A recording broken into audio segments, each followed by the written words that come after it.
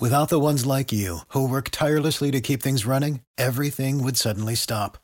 Hospitals, factories, schools, and power plants, they all depend on you. No matter the weather, emergency, or time of day, you're the ones who get it done. At Grainger, we're here for you with professional-grade industrial supplies. Count on real-time product availability and fast delivery. Call, clickgrainger.com, or just stop by. Grainger, for the ones who get it done. Every team, every topic, everywhere. This is Believe.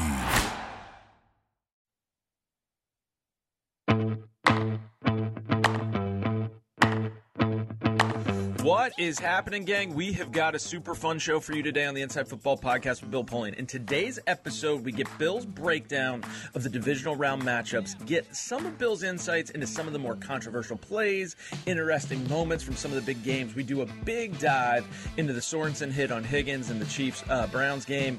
I learned a lot about kind of that rule, targeting, helmet-to-helmet contact, the sort of where it came from. I think you're really, really going to enjoy the breakdown of that. And then in the second half of the episode, we do our championship game preview, and I think you're going to get all the insight you need to be fully prepared for what's going to happen on Sunday when we decide who will be in the Super Bowl. So sit back, relax, and get ready. This is the Inside Football Podcast with Bill Pullian, and this is our look at the divisional round and then our preview of the championship round games.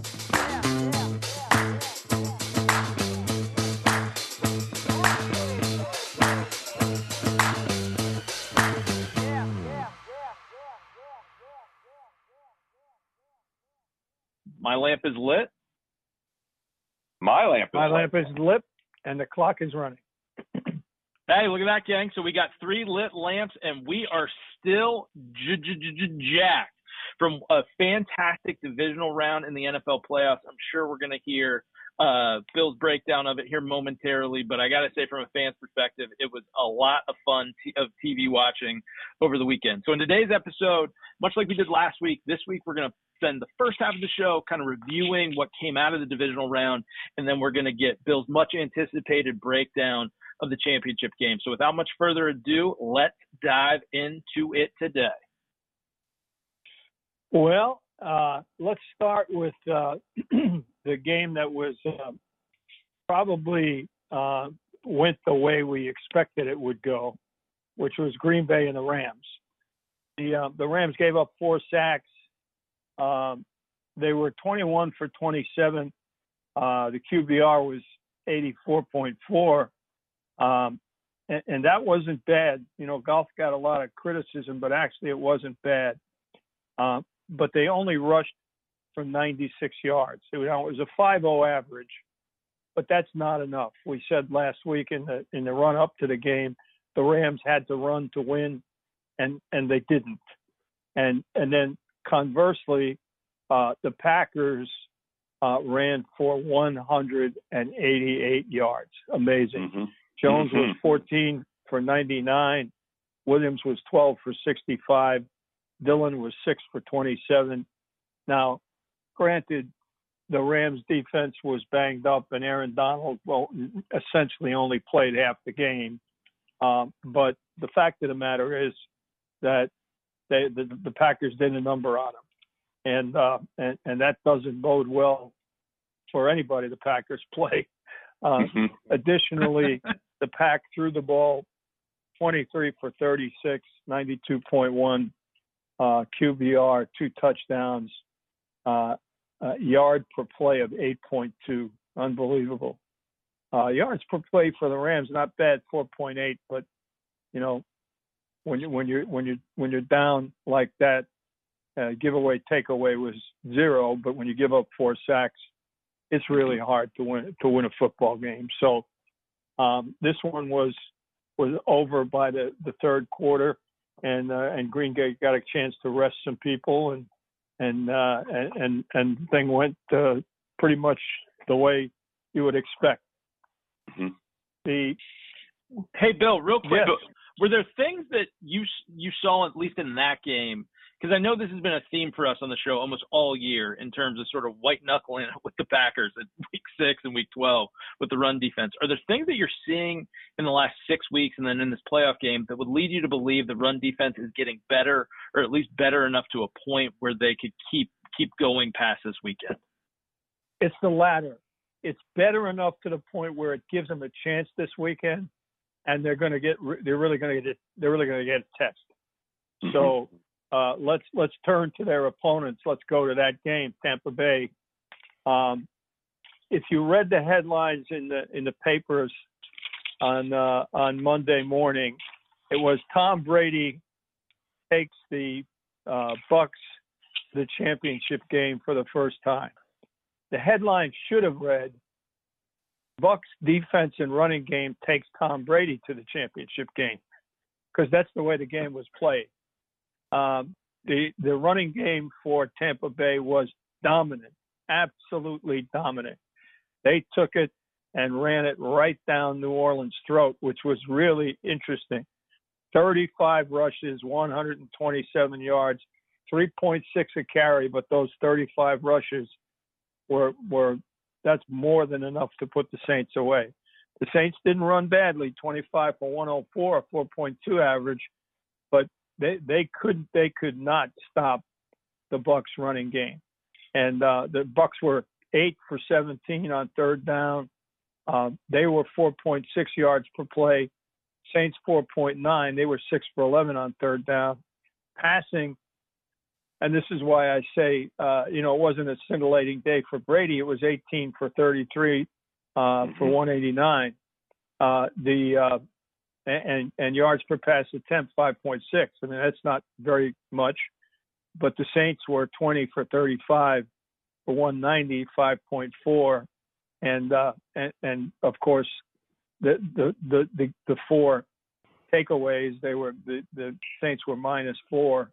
So that's the end of that. But the story as regards the upcoming game is the fact that the Bucs ran the ball so well. Right. Fournette 17 for 63, Jones 13 for 62. So, Bill, a couple comments. So, it's interesting, and I had a sort of just eyeball thing, and I was, because I kind of, as I was watching Packers games over the season, I was not very impressed by, Fournette's productivity either as a runner or as a receiver, but he's sure. So, what is it? The people around him is it he's getting it? Why is he playing so much better, or at least becoming so much more productive in the playoffs than he was during the regular season? As my close friend Mike Murphy, who was a linebacker coach with teams I was with for close to 25 years, said he recognizes that this is the dash for cash. He's no longer playing with the Jacksonville Jaguars. Right. Where it doesn't mean anything, and he doesn't want to come to work in the morning, and he's out of sorts, and so on and so forth. He's now in a pennant race, and he realizes he's on the big stage, and he's showing you what he can do.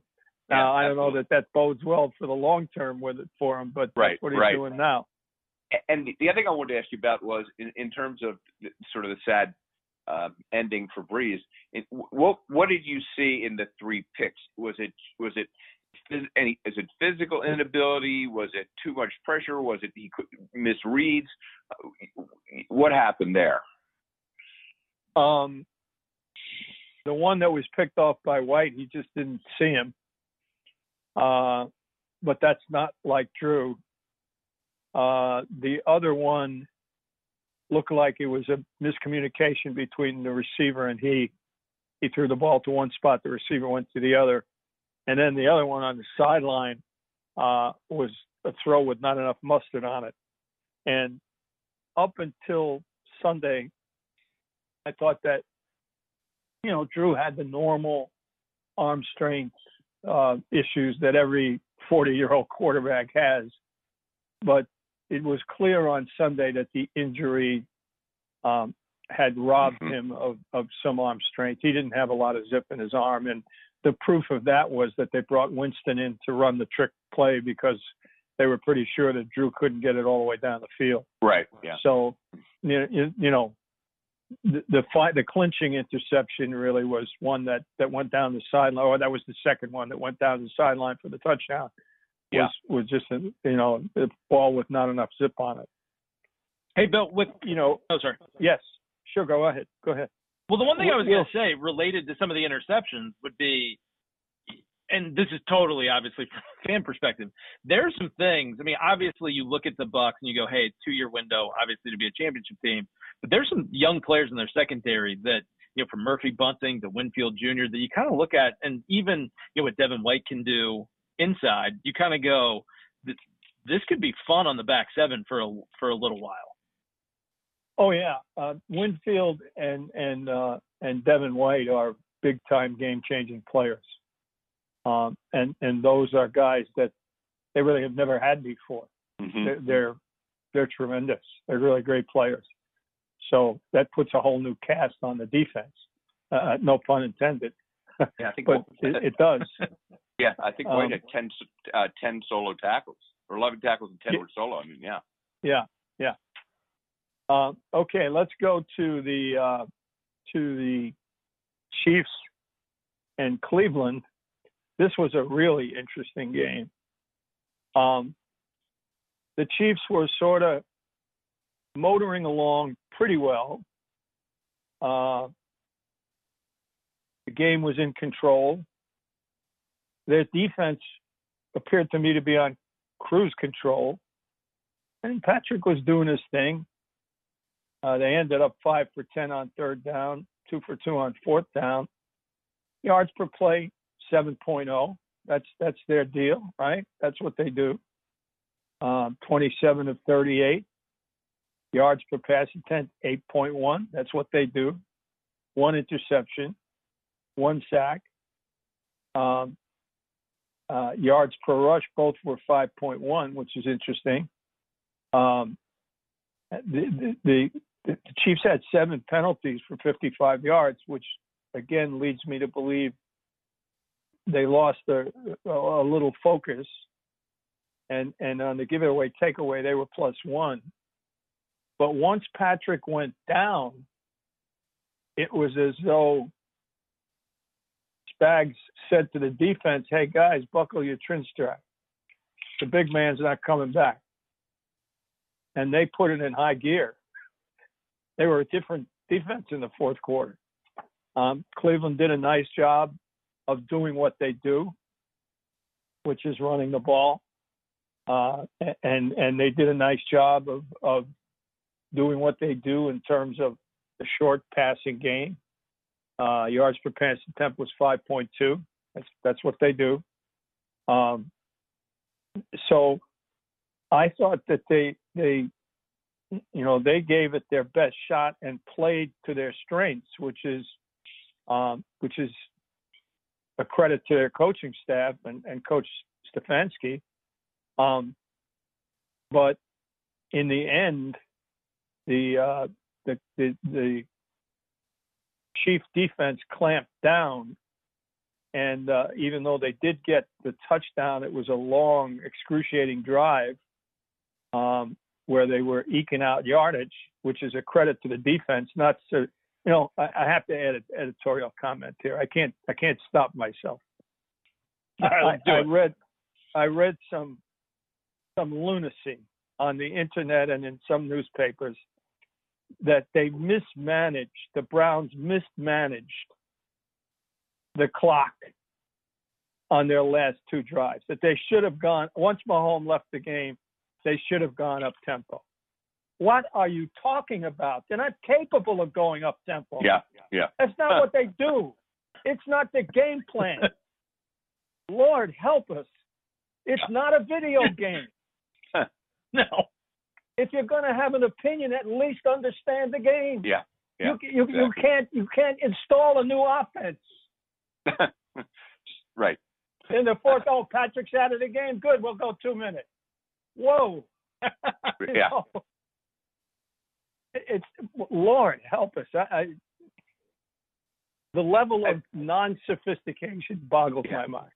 I mean, when you think about it again, to me, a brilliant offensive design for what a specific quarterback can do. I mean, look at last year, look at this year.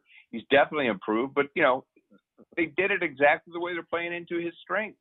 I mean, how do you change that with a guy, who is up and down, but for this system? That's correct. And the running game is their bread and butter. Everything they do comes off a powerful running game. Right. And if you're going to, you're going to go up tempo, first of all, you have offensive linemen who probably never practiced up tempo to begin with because of the COVID issues. And secondly, when you're running the football, you can't ask those guys to get up off the pile and come right back and run again. It doesn't work that way. It's just a staggering inability to understand what the game's about and how it's played. It's a video game and fantasy football at its best. Yeah. Or worst, I guess. Right. However you look at it. Hey, Bill, to that point, do you think, because I had a huge debate around this, I'd love to know what you thought. So given their inability to move the ball quickly and given that they can't go up tempo, would you have been tempted at 22-17 with 5 minutes left when they got the 6-yard play on third down, they're facing 4th and 9, they're going to kick it back to the Chiefs. Would you have been tempted to go for it on 4th and 9 there, hoping at worst case you hold them to a field goal and then, it's still a one possession game? Yes. I would have been tempted to go if I had a play. Now, 4th and 9 is really hard though. Had it been 4th and 5, 4th and 6, I think you go. 4th and 9 is hard, because it's really difficult, particularly with a team that's not a great down the field team. So that's hard. It's hard to do. I mean, I couldn't argue with the call, but as I was sitting there, I'm saying the very same thing to myself. If you go here. And it sort of played out like. So, Bill, the other thing the internet was obviously blowing up over was the fumble into the end zone back out, and people not questioning the call because it was clearly right, but questioning the rule and of asking, wait a second, one team has the ball, that it's a fumble. If it goes out of bounds and nobody recovers it, the team keeps the ball. Just because it goes out of the back of the end zone, it goes from me in possession on the 1 inch line or the 1 foot line to losing the ball on a touchback. Could you explain sort of the idea behind that rule or the history of that? And because it is an odd thing when you compare it to something very similar, 1 inch short of the goal line. Well, here's the thing, because you asked the question, I'll answer it politely. You fumbled the ball. Why should you get benefit? Is that polite enough? That was polite. Very polite. So you could be even less polite to me. But if you fumble the ball and it goes out of bounds anyplace else, what is this, football welfare? You committed error, so you get a benefit from it? Well, so I think the question is, all right, let me try and defend what sounds to be the indefensible. I think the question is, why is it a different rule for the end lines than the sidelines? If I because it out of bounds, the end line is the end zone. All right, well, it's then the scoring zone. Okay. For the people who wrote those questions, I tried. I think you're right. That's it's always been that way. Yeah, first of all, it's always been that way. But let me back up and explain. The ball may be recovered for a touchdown, right, or a touchback. If it goes through the end zone, you, the fumbling team, should not get any benefit from it. But the fact that it's in a scoring area is the reason when it goes out of bounds that you don't get the benefit of it. It's a touchback, period. You pay the penalty for having fumbled the ball. As Coach Levy once said, don't fumble the ball. That's a good policy.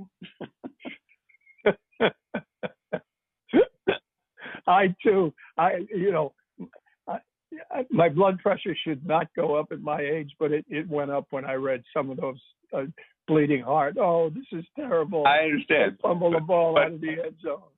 I think the better internet argument for that one was it was a helmet-to-helmet hit. Sorensen led with the crown of his helmet.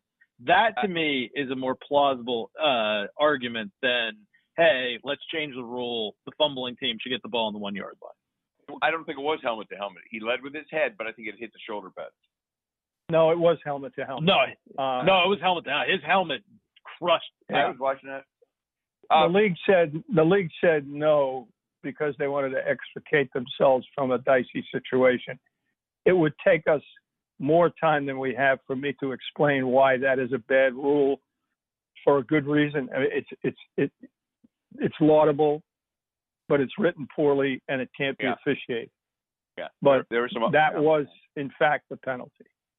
I mean, there were other plays like that where people were called for helmet-to-helmet when the running back, his head was 2 inches from the ground. He's plowing over the guys in front of him. And, and I've been a player guy my whole life and fought for player safety, but I don't know what the defensive player is supposed to do when his body's following his head and his head's low and you're trying to tackle the guy. You're describing one of the arguments for the rule, that the rule is poorly written and really can't be officiated. Also, the rule is use of the helmet to make contact with an opponent. It's not helmet to helmet. It's use of the helmet to make contact with an opponent. Right. Use of the crown of the helmet to make contact with opponent. People have reduced it to helmet, which is incorrect. It's not. Helmet to helmet applies only in certain defenseless players situations. Mm-hmm. But that's a law. I had that very discussion with a colleague this morning, and it requires a lot of time and a lot of explanation.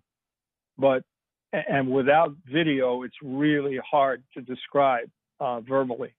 But suffice it to say that the rule is poorly written, and it's inconsistently enforced, as you say, because it's very difficult to enforce on the field, and you would never allow it to be enforced by replay, never. Otherwise, you'd have 5-hour games, and you'd still get it wrong. So the fact of the matter is that the short answer is this: if we had taken butt, ram, and spear, which is the title of a rule in the book, which says you may not butt, ram, or spear an opponent with your helmet, and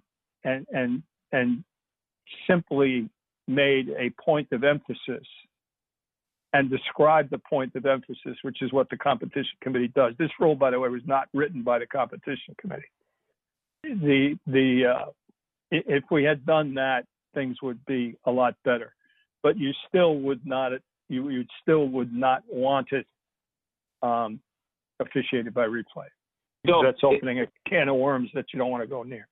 And how does that work, Bill, inside the league when you have something that certainly is something within the purview of the competition committee, but it's also within the purview of the safety committee? How do they divvy up ownership or somehow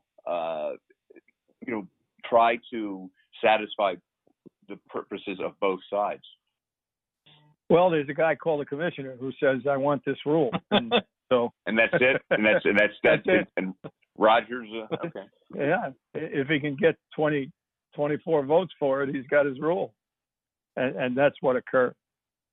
The people that originally, had they left it to the competition committee, I think the use of butt, ram, and spear with a point of emphasis would have done exactly what they wanted. But the safety people were so gung ho to do the right thing and get the helmet out of the game, they went ahead and moved too quickly, and ended up with a rule that is really not coachable and very inconsistently officiated, simply because it's really hard to officiate consistently. Mm-hmm. Yeah, not to mention it's hard to play. I mean, it's hard to play, right? I mean, making the call. But well, that's what I mean. He can't coach it. You can't coach it. Because in that particular case, what is Sorensen supposed to do? Right. He's supposed to dive over the top and allow a touchdown? Of course not. He's supposed to run chest up at Higgins and hope that he can steer his body to the sideline. It's true, yeah. I mean, that is the only, it's so. And I believe he did not. Rick, what you are seeing when you look at the play is Sorensen's sincere attempt not to use his helmet. Yeah. I mean, he's trying to get it. He's trying to get to his shoulder. He's trying to knock the ball out that way, but he does make contact. He does make contact with the crown of the helmet, and that should be a penalty. Now, why the league said it wasn't, I don't. I didn't bother listening for the explanation. They're pretty amped up in Cleveland. I don't think the league wanted unrest in Cleveland. Yeah, probably right. Probably right. Yeah. Right. Yeah. Yes. That's one of those ones where if you're at a club, you might get a call next week saying, we looked at the play and we're actually having second thoughts. Oh, thank you very much. Appreciate it. Exactly. Fantastic. Little touch back on. Yeah. I don't know if I've told the story, but it's worth repeating. We had a terribly officiated playoff game in 2003, and so there are no protests in the National Football League. There's no recourse. It's over and done with, and that's it. And but we did send a letter and ask politely for a review, and so that was in January. In March, I was headed to a meeting at the annual meeting and walking with a senior official from the league office. And he said, oh, by the way, we did the review. I said, yeah, what'd you find? He said, you were, I'm trying to think of the appropriate word. You got the short end of the stick. That's not what he said. But yeah. That's the import of it. Yes. There were other substances involved. Yes. So I'm laughing now, but yeah, not then. Not then. No, certainly not. And never with the referee, but that's another story. In any event, let's go to the most interesting game of the weekend, I thought, because this was a phenomenal coaching job by Sean McDermott, Leslie Frazier, the Bills defense, and Brian Daboll and the Bills offense versus the Ravens. First and foremost, I may have said on our show, but I know I said on one of the Bills pregame shows on Friday, if the Bills can hold the Ravens to anywhere between 3.8 and 4.3 yards per rush and keep Jackson under 4, they got a heck of a chance to win this game. If they can't, there's every likelihood that they won't. So Edwards ran 10 for 42, 4.2. Dobbins ran 10 for 42, 4.2. And Jackson ran 9 for 34, 3.7. Absolutely phenomenal coaching job by a defense that we talked about last week is not constructed to play that way. Mm-hmm. But they did magnificent substituting Trent Murphy in there in run situations, substituting Jerry Hughes in passing situations, with one exception, incredible gap discipline by the Bills front. Terrific blitzing where they sent 5 and covered everybody and created a wall and made Lamar just, run inside the wall and not escape. Yeah. I said, with just one exception. Again, a 3rd and 9, they stunted. I don't know why. I screamed so loudly watching the television set that my wife thought that something terrible had happened. Just so annoyed. Why are you stunting? And my phone blew up with friends texting me, why are they stunting? Right. So there was just that one mistake, and he got out for a decent run. They used Edmonds to the middle linebacker to spy, which was a great tactic. And the rush discipline was magnificent. Yeah. But the key to the whole thing, which I had not really focused upon, and I'll give I think it was Al Michaels and Collingsworth were the broadcasters. I'm not certain of that, but I think so. Yeah. Whoever it was, I think Al said that, people around the league call the zone coverage that they use Buffalo quarters. And that's exactly correct.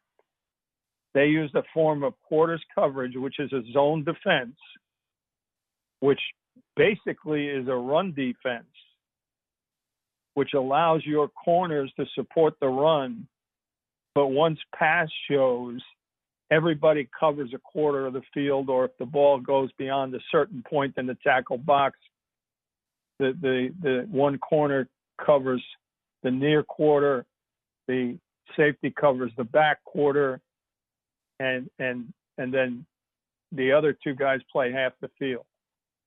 The reason it's so great and so inventive is because you cannot play man and turn your back on Lamar. That's the dilemma that you face. It's not the front. If the front's disciplined and you know how to create the rush, you can handle that.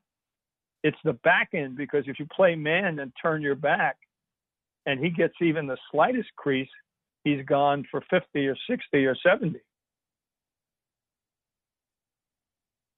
The Bills went to Buffalo quarters, and they did a great job of keeping everything in front of them and giving Lamar a confusing look. Ergo, the interception, which changed the game. Mm-hmm. It's in the red zone. He's going to zero in on the tight end, who's his favorite guy. The corner that had that area read his eyes all the way, broke on the ball, picked it off, took it in for a touchdown, and the world changed in Buffalo. Exactly. So great coaching job, again, by Sean McDermott, Leslie Frazier, the entire defensive staff. And then Brian Daboll on offense did a terrific job. He eschewed the run. I think they had 4 runs when it was all said and done. And said, I'm going, as we said on the show last week, we're going to open it up. We're going 3 wides. We're going to make you cover 53 1/3 yards. We're going to make the big guys rush on every play. And we're not going to run into a stone wall and let you be congested and use all your big strength and power to knock us backward. And the Bills' offensive line did a phenomenal job of pass protection. They really did. They were excellent. They were really excellent. Yep. Now, that said, Baltimore's defense is really good. I mean, the Bills were 4 for 13 on third down. That's 30.7. Baltimore was 7 for 17. That's 41%. The Bills' yards per pass attempt was 4.8. Their yards per play was 4.0 because they didn't run the ball worth a darn. The yards per pass attempt for the Ravens was 4.6, so they got no big plays, and their average per play was 4.7. So they ran the ball a little bit better, but not enough to make a difference. Their average yards per rush was 4.7, and the Bills were 2.0. Mm-hmm. Also, Baltimore had 8 penalties for 59 yards, and we said on last week's show if the game is tightly officiated or correctly officiated downfield, then that will be to the Bills' advantage. If not, it's to the Baltimore advantage. And they did correctly officiate it downfield. And then Baltimore had some pre-snap penalties that were just their own fault, really. Yeah. The giveaway takeaway for the Bills was +1. And then the kicking game, as we said on the show last week, was predictably awful for both teams because it's Orchard Park, New York at night in January with lake effect wind anywhere from 25 to 55 miles an hour blowing off Lake Erie. Hello and welcome to Buffalo. Yeah. I mean, he hasn't missed 2 kicks in a row, I don't think, in his career in Baltimore. I mean, that was just, it looked like a golf game, where the guy was pitching up to the green, to the right side of the green, and it blew left. Then he tried going left, and it went right. But, Bill, some of the things you've been illuminating us about over the course of not just this playoff, but, look at when you said plus, there was only one plus minus. There was only one takeaway in the game, and that was the game. And as you said, the game. The Buffalo quarters kept them looking upfield, and it was that was it. The other thing is, I just was going to mention to people so they see this when in other games, when Lamar got his concussion. Obviously, there are helmet-to-helmet hits and so on. We've been talking about, but one there, and Phil knows, one very common way for players to be concussed is when they're knocked down on turf or frozen ground and the back of their head hits the field. Because, forget the helmet, physiologically, the back of your head is your brain is by far the most exposed. It doesn't have the bony prominences to protect it. So when you see somebody's head go down and bounce off the turf like that, it is very likely they're going to get a serious concussion. And we haven't really figured out a way, even with the new helmets or anything like that, to protect that sufficiently. Have we, Bill? No, not really. And it's cold. It's the turf is hard, so it becomes an issue. But the thing that struck me, with Patrick going out of the game on Sunday and Lamar on Saturday night, running quarterbacks get hurt. I mean, they just do. It's a fact. And we've now gotten to the point where we're inured to it in the NFL.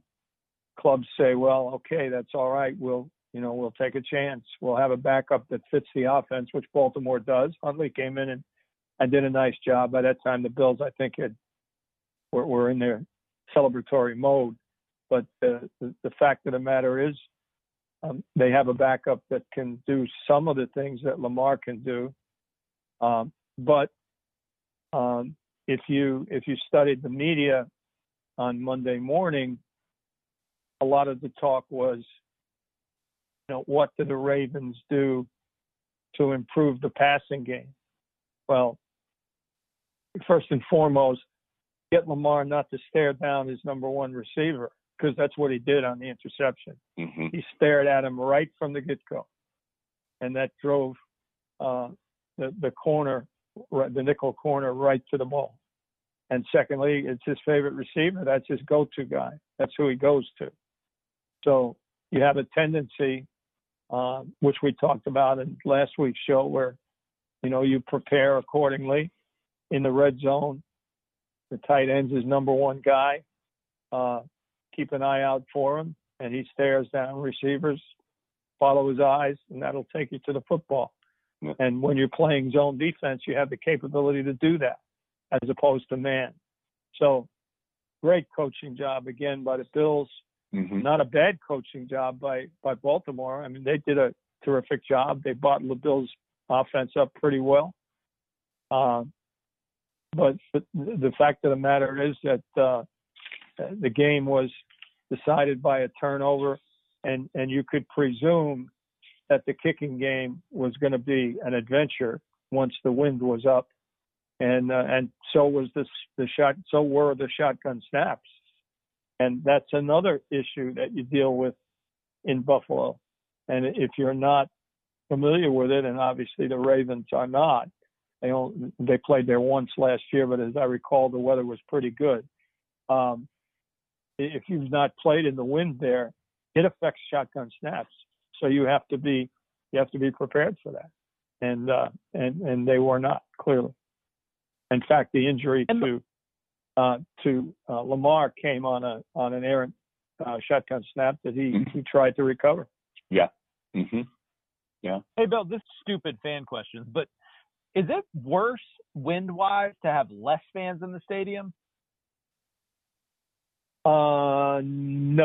No, because I don't. I take that back. I've been in the stadium once when there were maybe 5,000 fans. That was the last strike game of '87 in the Donlin Football League.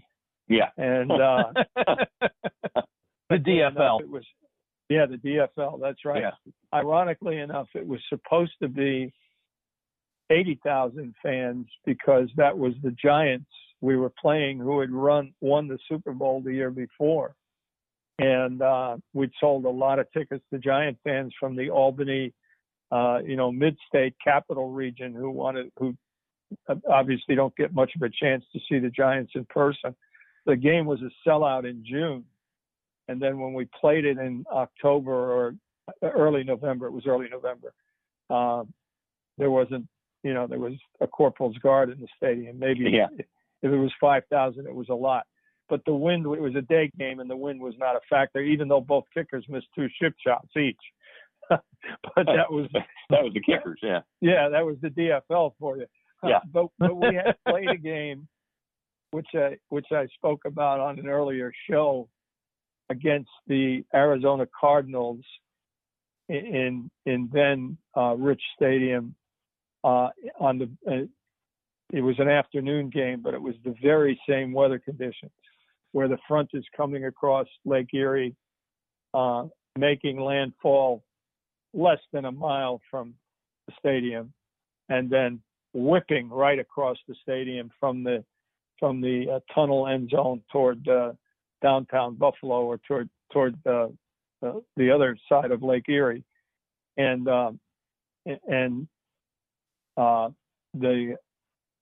in the second quarter, the Cardinals were backed up to the closed end of the stadium, not the tunnel end, and they snapped the ball back to the punter, and it was a little bit of a wobbly snap, and he tried to kick the ball, and it went off his foot and back over his head. Yeah. into his own end zone, and Steve Tasker recovered it for a touchdown, and we went on to win the game quite handily.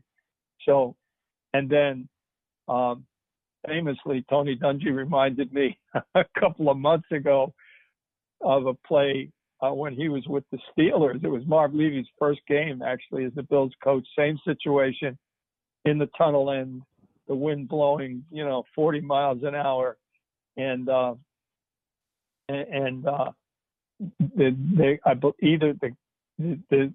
Steelers were kicking a field goal to win. I think it was a field goal to win or an extra point. It's immaterial.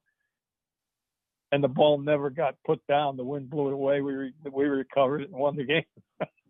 They couldn't even get the ball snapped back to the holder. And Tony was incredulous. As he was telling the story, he said, "Can you imagine that? It's so windy you can't even snap the ball." I said, "Yeah, of course I can." So that's exactly what happened the other night, which is why seating is so important and the home field is so important. Yeah. But no, I don't think the crowd affects it any. But had the Buffalo crowd been there, I guarantee you it would have affected communication for the Ravens, because for sure. They are just on cloud 9. They're out of their minds. They're just, it's too bad that there couldn't be a larger crowd in the stadium. There were 6,700, and the players said it sounded like 67,000. Yeah. When you knew the wind, because it was when you saw those flags, looked like they were cemented or frozen in the air. They're blowing so hard. Yeah. I don't think fans would have mattered in that case. And I mean that was me was from the time I've known you, Bill. That was the classic game in Buffalo of all time in terms of the field goals and the snapping and everything like that. It's just there's no way you could possibly, even the Buffalo kickers couldn't really learn how to kick for that. Oh no, of course not. Poor Blankenship, for the Colts. I mean, 2 weeks ago he's played the University of Georgia and playing in Indianapolis. He has to come in there. No wonder he doinked it. and Baltimore's guy is used to foul weather, but nothing like that. Exactly.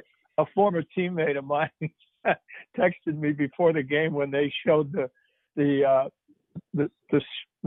shot of the flag stretched out straight, straining to hold on to the flagpole.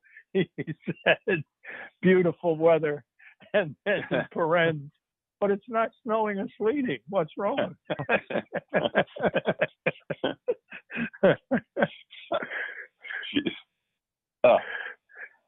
All right. Well, that is our look at the divisional round. It's that time. Let's go into some championship games. Where do we want to start, Bill?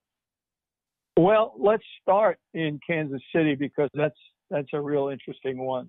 This one, I think, is going to turn on three things. One, weather. Kansas City weather can be awful, and you can get a lot of sleet in Kansas City. So that's condition one. Number two, you're going to have two players who may or may not play. The most obvious is Patrick Mahomes because I believe he's in the concussion protocol. I say I believe because I haven't verified that as we record this show. Reports are that he did practice today. He did practice. Okay, yeah. That's interesting. Yeah. That's interesting. So that's still just a step within the protocol. I mean, no. If he practiced, you have to clear it. It's not. If he practiced, he's not in the full-on protocol. Oh, okay. I thought there was one step protocol beyond that. No, well, it's how he tolerates the practice. But the fact that he practiced is for the Chiefs an amazingly good sign. So if he tolerates it, he's past the problem. And then the other is Edwards-Helaire. If he can go, then that offense is at full tilt, and even a defense as good as Buffalo is going to have a hard time with them because Patrick does so many amazing things. Kelsey does so many amazing things. Tyreek does so many amazing things. And Edwards-Helaire gets so much extra yardage because after he makes you miss. And the fact that he doesn't take a lot of hits is an advantage because he's fresh pretty much throughout the game. Williams, on the other hand, who's a wonderful back, is a north-south blaster, and he takes a lot of hits. So if you had to use him as the principal back, if you got, 15, 18 carries with him, he's worn out by the time you get that far into the game. So if they can limit him, let's say, to a dozen carries and Edwards-Helaire to 15, they're in clover. And don't forget, when they played the Bills earlier this season, they ran the ball exclusively. Now, that game was in Orchard Park, and I don't know what the weather conditions were like. They may well have been what they were the other night, but they ran the ball a lot. And so, they can do that with Edwards-Helaire in the game. They can do it. Patrick in the game. He presents so many problems with the passing game, particularly with extension. He makes a very average set of offensive tackles really look good. Broadcasters don't pick up on it, but the fact of the matter is you saw that on Sunday.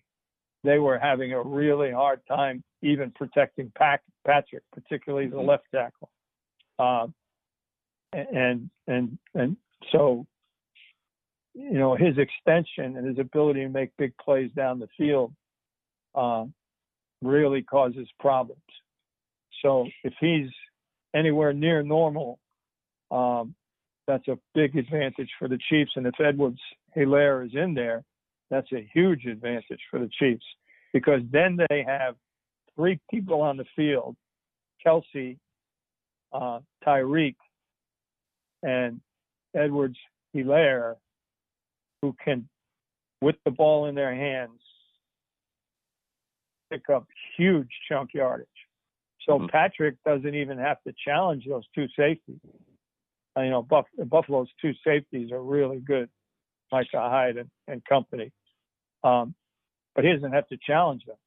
All he has to do is dump the ball down and let the guys run after the catch. And pretty soon he's going to suck them up and hit a big one behind them, because those guys running free with the football, Tyreek's in a class by himself, but Kelce's really good running after the catch, and so is Edwards-Helaire. So that's a powerful, powerful team. And you're probably about to get there, but if that is clicking, given the Bills' reliance on the passing offense, could they put up enough points with that offense to stay with Kansas City? Well, for one thing, I think Brian Daboll is going to want to run the ball more than he ran it against Baltimore. Ravens. Mm-hmm. Yeah, because it'd be hard to run it less than they ran it in the first half. That's true. Yeah, because the Kansas City front is less formidable than is Baltimore. So, I think you're in a situation where he may feel he can run a little bit more and take a little bit of pressure off Josh and put a little more pressure on the Chiefs defense. The problem, which is what the Rams did, by the way, and did a great job of. They did a terrific job of it. But the trouble is that they only have Singletary. So you don't want to wear him out, and he, although literally there is no tomorrow unless you win. So use him as much as you can. But as you know, the Browns, with two really good backs, made a lot of money running the football against the Chiefs. So I think you look for the Bills to do much more of that. And as you say, they could hardly do less. And then the secondary of the Chiefs is going to be challenged by Diggs. They're going to really be have their hands full with Brown and Beasley. McKenzie is pretty good backup. So I think they can throw the ball, and I think they can protect.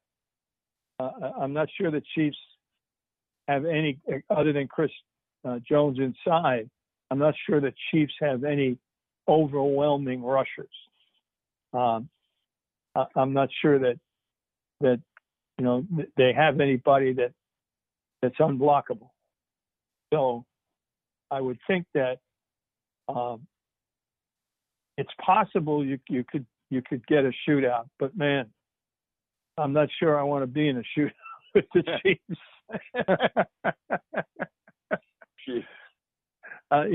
Clark is Jones is the whole key.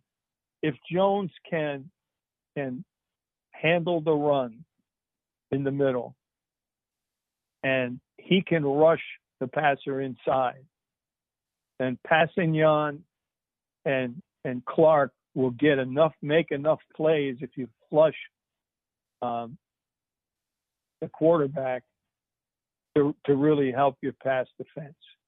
If Jones can't disrupt inside, which of course he did at the end of the game last week, then it's a little easier. and it'll be interesting to see what the Chiefs do with Tyrann Mathieu. Do they help out on Diggs? Do they let him freelance? That's going to be interesting. I'm going to be interesting to see what kind of coverage the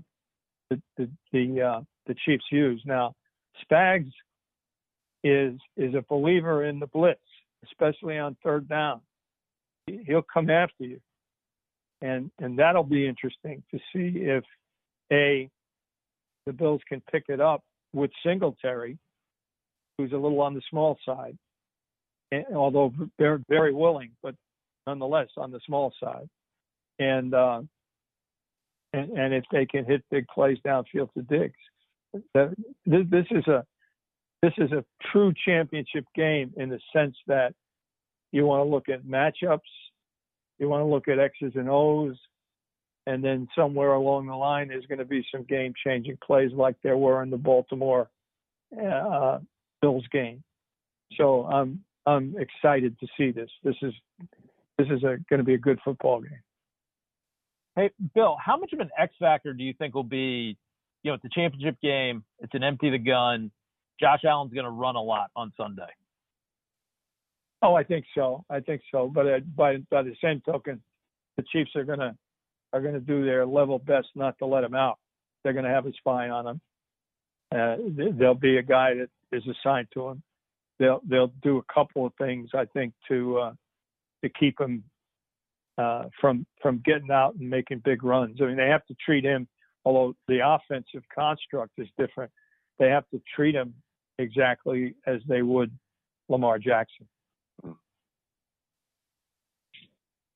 And then it may come down to the kicking game too, and Harrison Butker is not having his best year. That's for sure. It's a pretty good kicking stat you gave us last week with his misses on extra points, which definitely reared their head in the game on Sunday.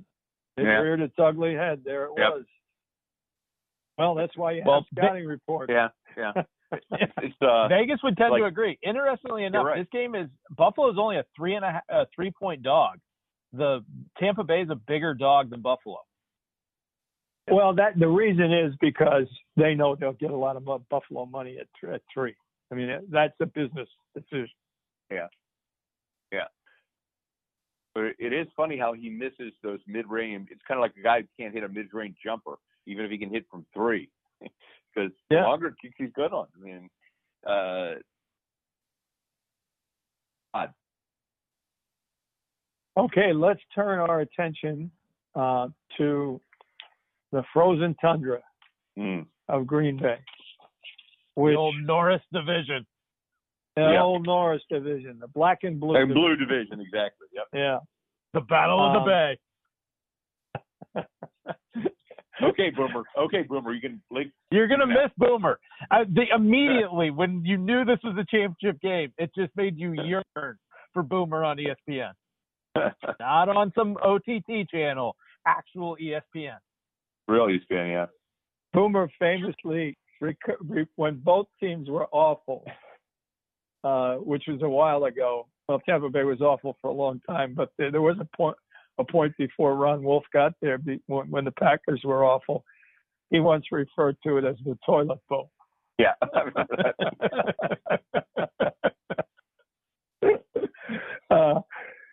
But it's anything but now. Yep. So, Bucks, phenomenal job running the football. And if there is what I think is an overmatch, and I could be wrong, I think those two running backs, Rojo and Fournette, and that pretty good blocking offensive line against a Packers front that you said earlier is a little better at stopping the run, but not great. They're going to get challenged right out of the box. And we'll find out. And if they can stop the run, then I think the Pack have a leg up. If they can't, it'll be a long afternoon at Lambeau. because this team can run the ball and they run it with power. Rojo gets up there, he creates splash plays because of his acceleration, and Fournette's got his chin strap buckled and coming to work, and he's ready to go knock him around. And that's what they've been doing over the last 4 weeks, and it's what they did to New Orleans, which is a much better front than what the Packers feature against the run. What the Bucks don't want is a lot of 3rd and 6s, a lot of 3rd and 7s, a lot of 3rd and 9s. You can't have that, because if these guys can pin their ears back even in their forefront, with Kenny Clark, with Za'Darius Smith, Preston Smith, they cause you a lot of problems, and then they like to blitz on top of that. So I think that the key to the Bucks is running the football and running it well. If they can do that, then they got a chance to do some damage in the passing game. I think the secondary of the Pack and their ability to create pressure both with the forefront and with blitzing, which Pettine likes to do, is really good. And it'll be interesting to see where Jair Alexander goes. Does he stay on the right, or does he travel with somebody? That'll be interesting. Watch that right out of the box. And Darnell Savage is a ball hawk, and he can make a lot of plays. And this is a good back seven. Christian Kirksey's there to get everybody lined up, but Za'Darius Smith and Rashawn Gary. I mean, this is a good group. They've got depth there. They can change up the rush, rest their guys. They've got a wave rush that they can use in 2 minutes. So if this is a passing game, that favors the Pack, I think. Now, with respect to the Pack offense, we know they've got Davante Adams. Now, Lazard and Valdez-Scantling showed up last week,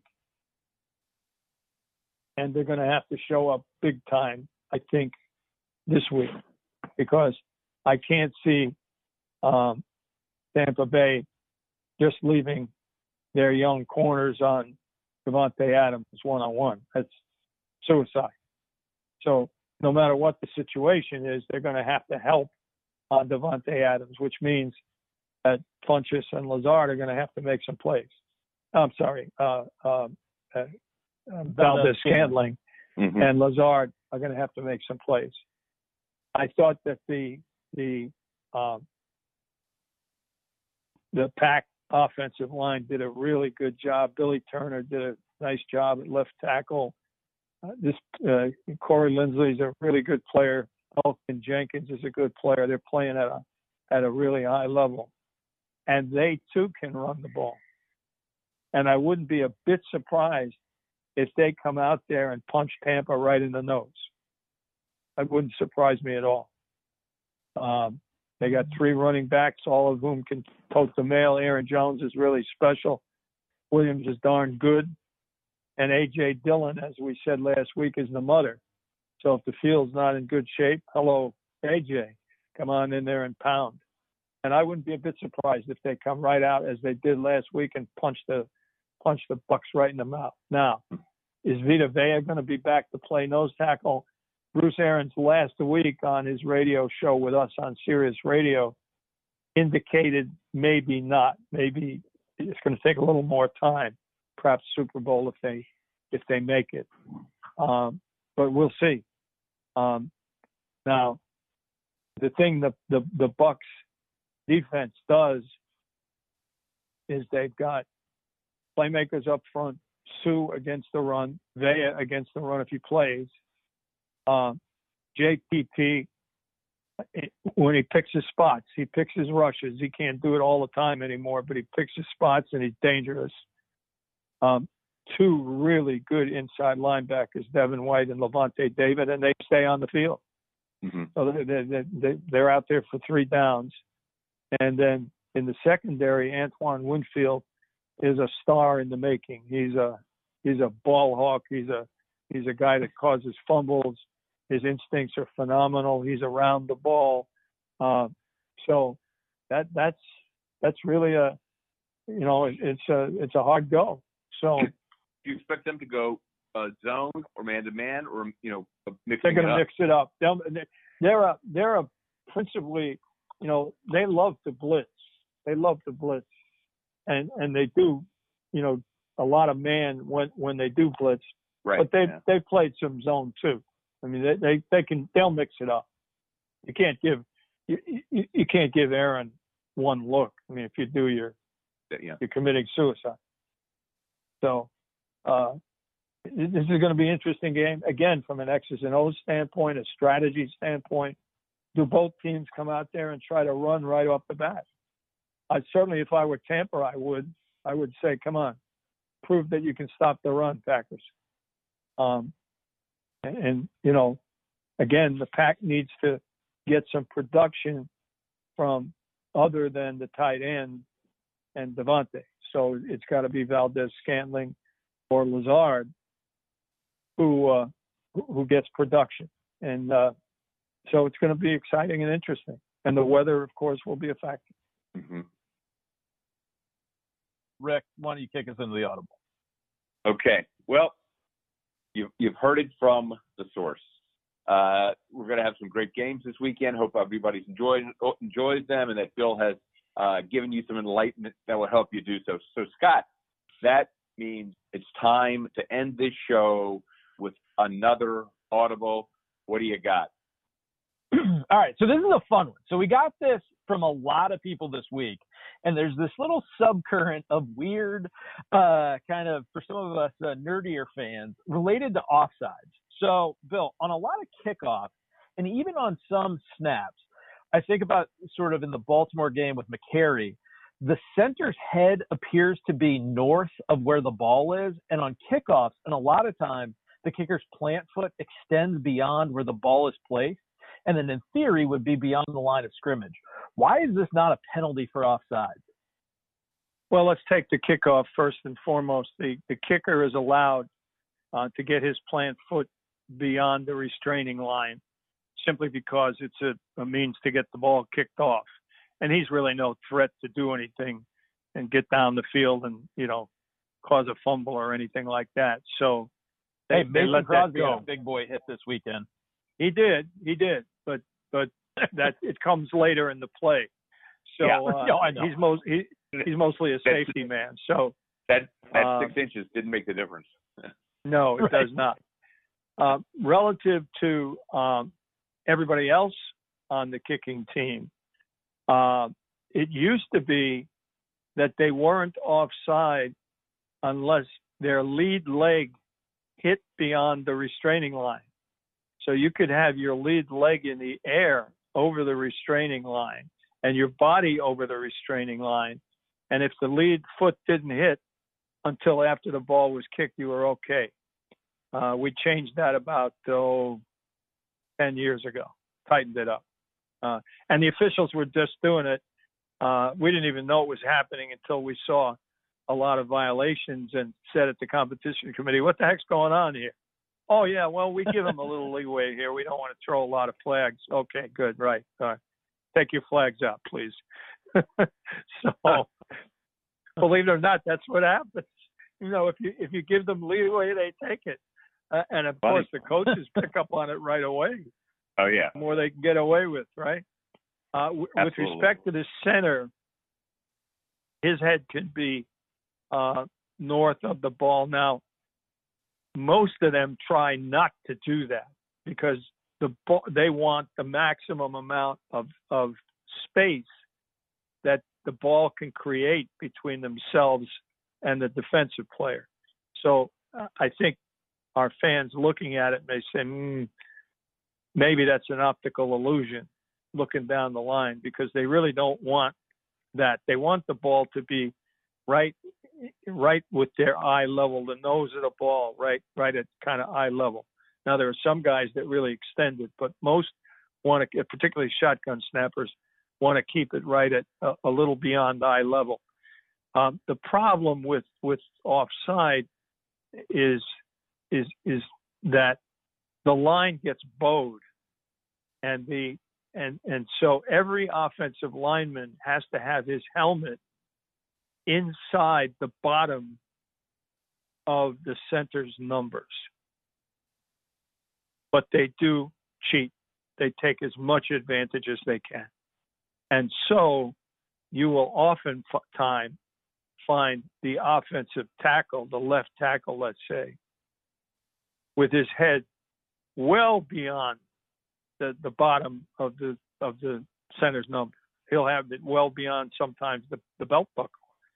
And the defensive end who's lining up on that guy will line up inadvertently in the neutral zone. And it'll get called from time to time. And when it does get called, you'll often see the defensive line coach go nuts. So what the officials are supposed to do is to say, hey, 78, you move up, and 51, you move back. Otherwise, we're going to throw the flag. That's what they're supposed to do. And famously, in the Kansas City, New England championship game 3 years ago, New England threw an interception that Sorensen was returning to end the game. The game was over at that point. Kansas City was going to the Super Bowl, and a flag came out for he's now with San Francisco. I can't think of the guy's name right now. Outside linebacker. He was lined up in the neutral zone. That's an atrocious call in that situation because the officials should have just run in and said, "Hey, back up." Don't allow them to create a penalty, for God's sake. But they didn't, and naturally give Tom Brady a gift, and he'll take it. He took it right to the bank, and they won in overtime. So do the offensive linemen cheat the alignment? They absolutely do, but oftentimes it's not the center, it's the guard and tackle, and most likely the tackle. And Bill, are they looking for a different edge one way or the other on what's going to be a running play versus a passing play? The way they want to line up? Sometimes, but that's too big of a tell.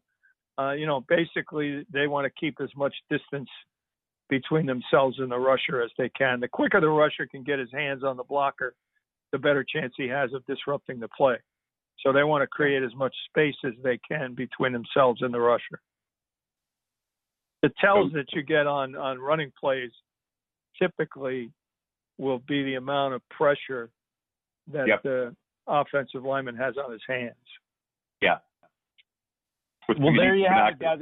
I think the player we were looking for was D Ford. D Ford, that's the man. You're right. See, there you go. By the way, he's going to kill me. Keep me up all night. One final thing. Most fans think that what they learned as high school and college players is true, that you go on the defensive linemen go on the snap of the ball. They do not in the National Football League. They go on the first movement of the lineman in front of them. So oftentimes you will see them, if the tackle twitches or the guard twitches or the center twitches, you'll see them go boom right away. And often the officials will pick that up. They'll pick up the illegal motion before the snap, and they're trying to bait the offensive lineman into any little twitch or flinch.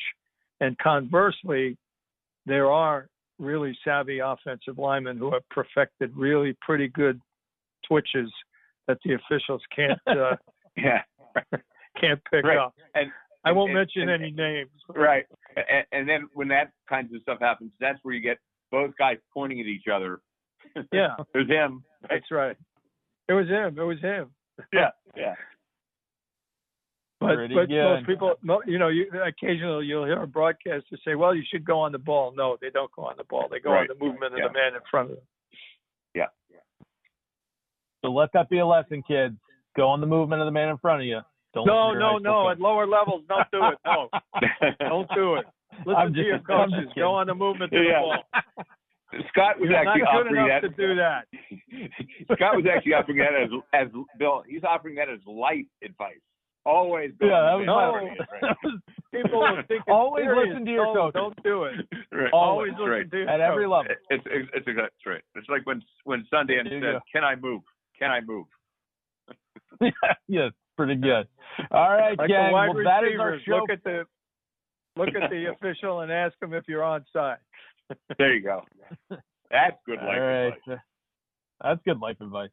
All right, gang. Well, that's our show for this week. As always, if you have any questions, things you want us to cover on the show, audible ideas, audible questions, feel free to hit us up on Twitter at ISBillPolling, and we will be sure to include it. Guys, enjoy the championship weekend. I think it's going to be a fun one. Take care, everybody. Stay safe. Stay safe. Take care, everybody. Bye-bye. See you guys.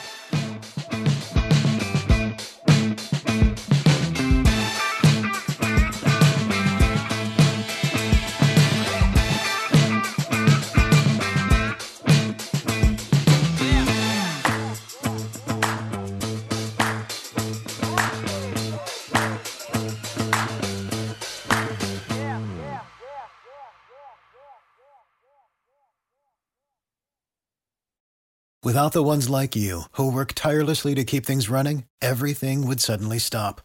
Hospitals, factories, schools, and power plants, they all depend on you. No matter the weather, emergency, or time of day, you're the ones who get it done. At Grainger, we're here for you with professional-grade industrial supplies. Count on real-time product availability and fast delivery. Call, click Grainger.com, or just stop by. Grainger, for the ones who get it done.